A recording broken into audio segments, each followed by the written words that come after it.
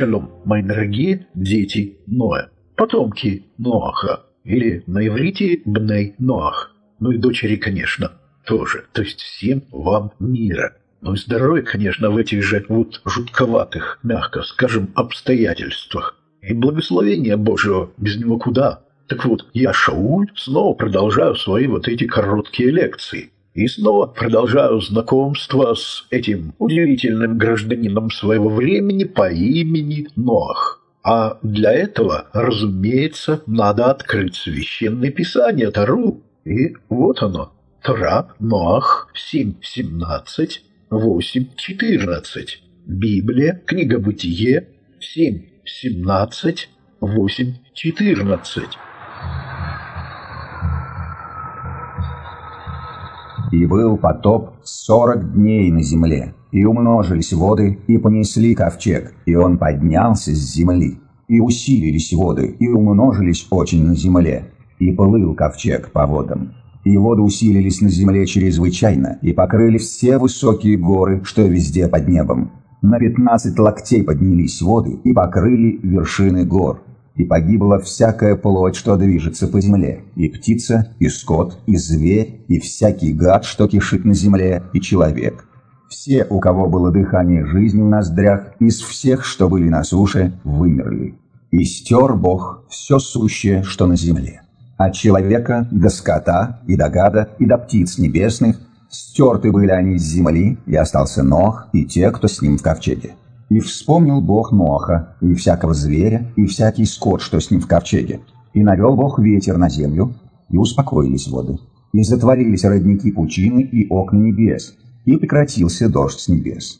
И возвращались воды все дальше и дальше с лица земли, а убывать начали воды через 150 дней. И остановился ковчег на 7-й месяц, 17 числа месяца, на горах Араратских. А воды продолжали убывать вплоть до 10-го месяца. В 10-м месяце, 1 числа, показались вершины гор. Прошло 40 дней, и Ноах открыл окно в ковчеге, который он сделал, и послал ворона. И летал он туда и обратно, покуда не высохли воды на земле. И послал от себя голубя, взглянуть, не сошли ли воды с земли. И не нашел голубь покоя для ноги своей, и вернулся к нему в ковчег, потому что воды были по всей земле. И протянул Ноах руку, и взял его, и забрал его к себе в ковчег. И подождал еще 7 дней других, и опять выслал голубя из ковчега. И вернулся к нему голубь к вечеру, и вот сорван масличный лист у него в клюве.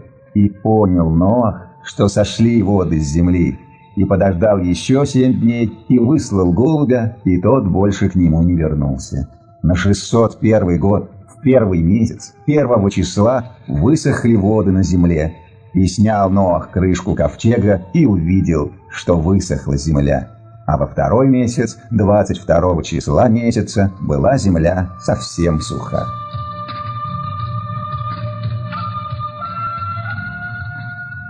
Начинается наш отрывок с описания ужасной картины потопа. И вокруг бушуют стихии, люди уже погибли, животные уже погибли, Ноах один остается в локдауне. Правда, этот локдаун несколько своеобразен. В отличие от нас, Ноах перемещается в своем ковчеге, как он полагает, беспорядочно, по водам вот этого нового мирового океана, который стал теперь на месте обитаемой планеты. Он в этой самоизоляции по воле Всевышнего, и о нем мы уже говорили как о праведнике, который живет в своем времени, то есть праведник для своего времени. Он вряд ли может считаться праведником, например, во времена Авраама, а в свое время он нормальный праведник. Таких праведников в иудаизме обычно принято называть праведником в шубе. То есть, какие бы вокруг не происходили события, что бы ни было с человечеством, я в шубе, мне-то уж точно тепло, если даже вам холодно. Я защищен Всевышним, ну а вы как можете, извините. Сегодня таких праведников в шубе напоминают мне лично крупные политики, церковные деятели в любой стране, крупные бизнесмены, актеры. В общем, деятели медийного пространства, которые, находясь в этой своей самоизоляции, причем независимо даже от коронавируса, они вполне так с высоты своего положения могут себе позволить поучать народ: вот, денег нет, а вы держитесь. Вам надо научиться гигиене, а также стоит освоить и методы уважительного отношения к нам, великим, вот таким.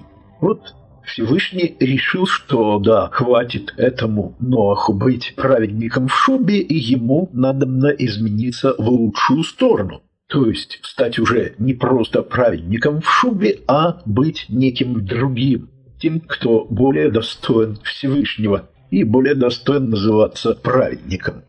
Одним словом, на примере Ноаха и этого ковчега мы видим, что именно Всевышний был впервые, так сказать, автором этой системы заключения в трудовые воспитательные лагеря, которую позднее использовали коммунисты и фашисты. Но в отличие от ленинских, сталинских и гитлеровских лагерей, Всевышний, во-первых, предусматривал факт, что человек, попавший туда, должен обязательно остаться живым. Ведь погибали те, кто тогда был на свободе. Во-вторых, труд, который был непомерный, труд тяжелый, труд, который был возложен на Ноя и его сотрудников, имел цель, а именно такую, чтобы, во-первых, выжили все животные, чтобы после потопа они могли продолжать свое существование, а во-вторых, в лучшую сторону изменились сами вот эти заключенные.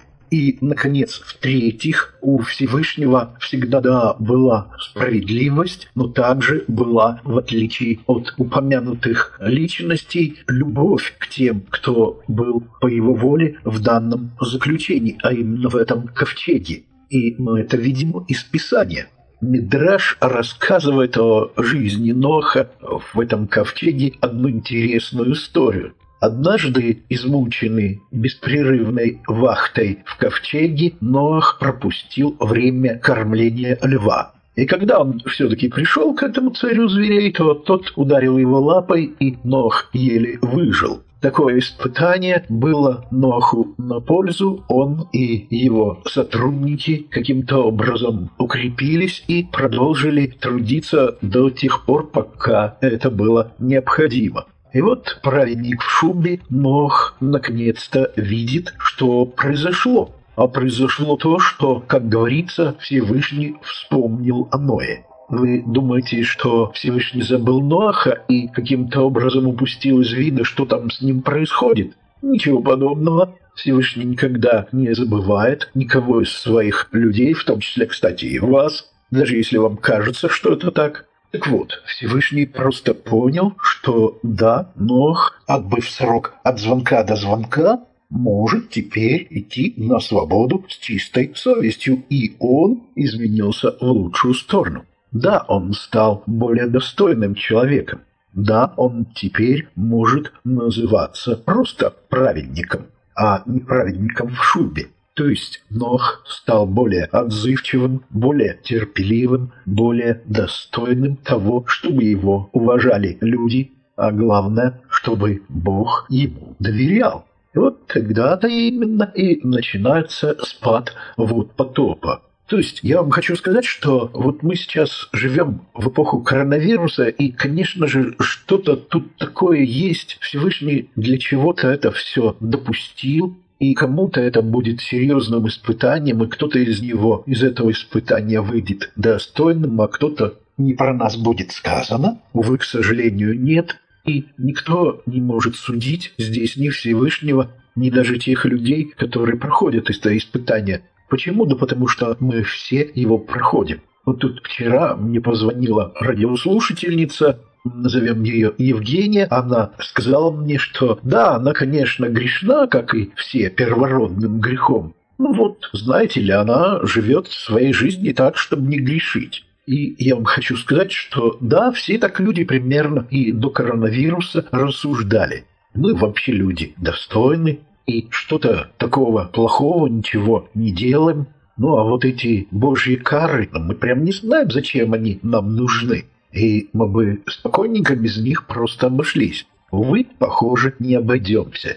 А слова эти о том, что вот мы такие достойные, мы такие стараемся избежать всякого греха и живем от всякого греха вдалеке, разве они, не напоминают того самого праведника в шубе по имени Ноах? Ной. И дело здесь не в жестокости Всевышнего и в его невнимательности к нам. Как раз все наоборот, он и милостив, и внимателен. А дело здесь в том, какие мы в действительности. Вот смотрите, мы все стремились к тому, чтобы каким-то образом, во-первых, поступать как все, да, то есть вот делать как все, покупать одни и те же товары, то есть смотрели по рейтингу самые популярные товары и покупали их. Кстати, такие же фильмы смотрели, и те, кто читает книги, такие же книги пытались читать. И вместе с тем мы хотели, чтобы наше личное пространство было абсолютно изолировано, чтобы никто не проник в него. Но вместе с тем мы в Инстаграме выставляли свои такие, даже, мягко скажем, не очень-то приличные кадры, которые можно было вполне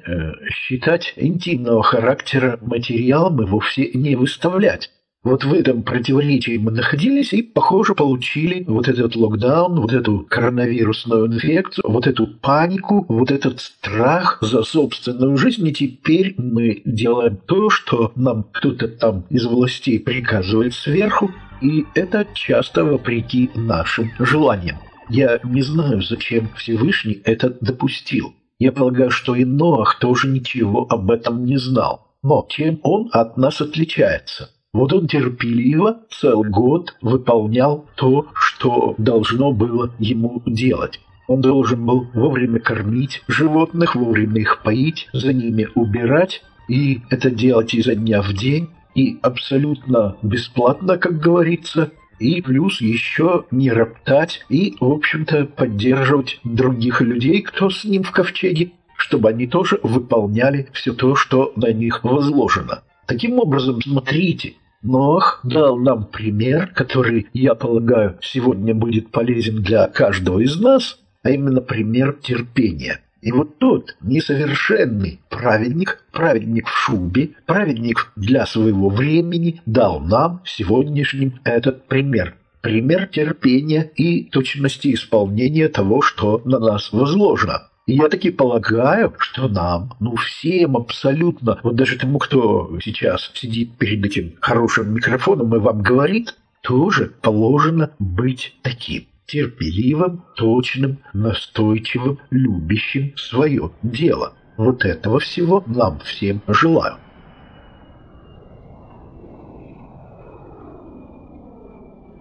И в заключении моей лекции хочу предложить вам одну притчу. Оказавшись в большом аэропорту, положительная со всех сторон, девушка внезапно узнает, что ее рейс задерживается на несколько часов. Она тут же идет в киоск, приобретает там толстый, занимательный альманах или журнал, кому как, и пачку приятного во всех отношениях печенья. Усаживается в аэропортовское кресло и начинает ждать. Рядом с ней пустое кресло, на котором лежит пачка точно такого же печенья, которое купила она. А через кресло сидит молодой человек в очках, серьезный, увлеченно читающий какую-то, похоже, научную книгу. Таких парней в народе почему-то называют ботаниками. И он как-то неприятен ей. Не то чтобы она что-то против него имеет, но все равно он какой-то не свой, не наш, чужой. И книга у него на иностранном языке.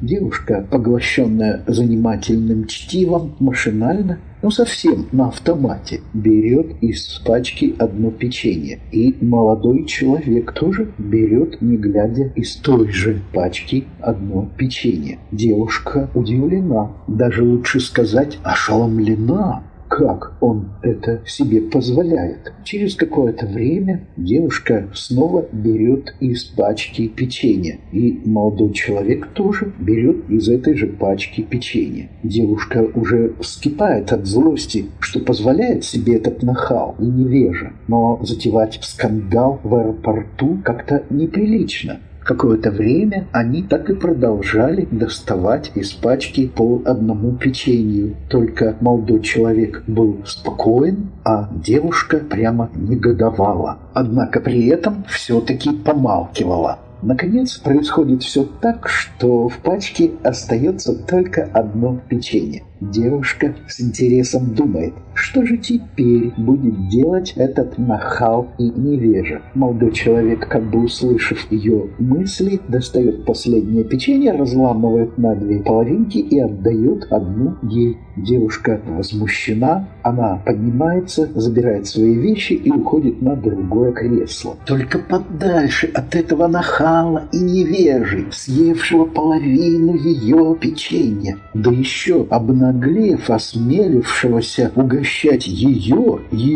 же печеньем. Через какое-то время, уже в самолете, она полезла в свою сумку, чтобы достать из нее зеркальце, и обнаруживает там пачку того самого печенья. Именно ту самую пачку, которую купила она. И вот тогда ей становится по-настоящему стыдно. Нахалка и невежа, съевшая чужое печенье.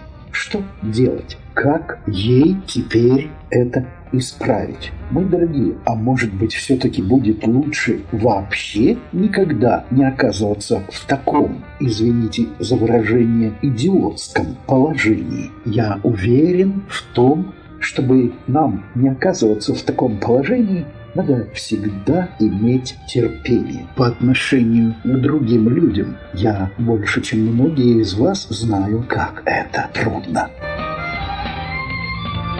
Когда я, например, нахожусь в таких обстоятельствах, когда нужно проявить терпение, лично я поступаю так. Говорю на иврите себе сам рега, то есть минутку, момент, не торопись в общем. Или вспоминаю песенку, которую в раннем детстве слышал от бабушки. Не торопись, пись, не торопись, пись, не торопись. Иными словами, имей, дружок, терпение. Если вас такой способ проявить терпение не совсем устраивает, иврит не ваш язык и не тот язык, на котором вы думаете, а, допустим, русский и вообще все эти еврейские штучки не для вас, вы сам из себя весь такой православный или очень даже православненький, то есть хорошая поговорка, которую я услышал еще, будучи подростком, от одного хорошего православного священника и запомнил тогда на всю жизнь. 100% уверен в том, что и вам, мои дорогие слушатели, тоже стоит ее запомнить на всю оставшуюся жизнь. Вот эта поговорка. Моисей терпел, Елисей терпел, Илья потерплю и я. Таким образом, желаю всем нам иметь терпение, такое же точно, как когда-то проявил Ноах мой.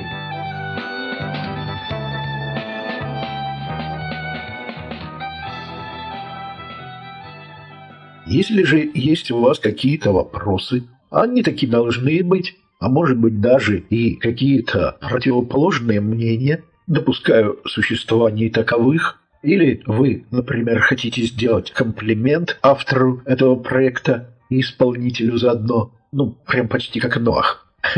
Так вот, если все это вы тоже надумали, то почему бы нет? Можете поддержать и позвонить мне по тому самому телефону, который и в Телеграме, и в WhatsApp для вас. +7 747 19 22 22 4. До скорой встречи и да благословит вас Всевышний.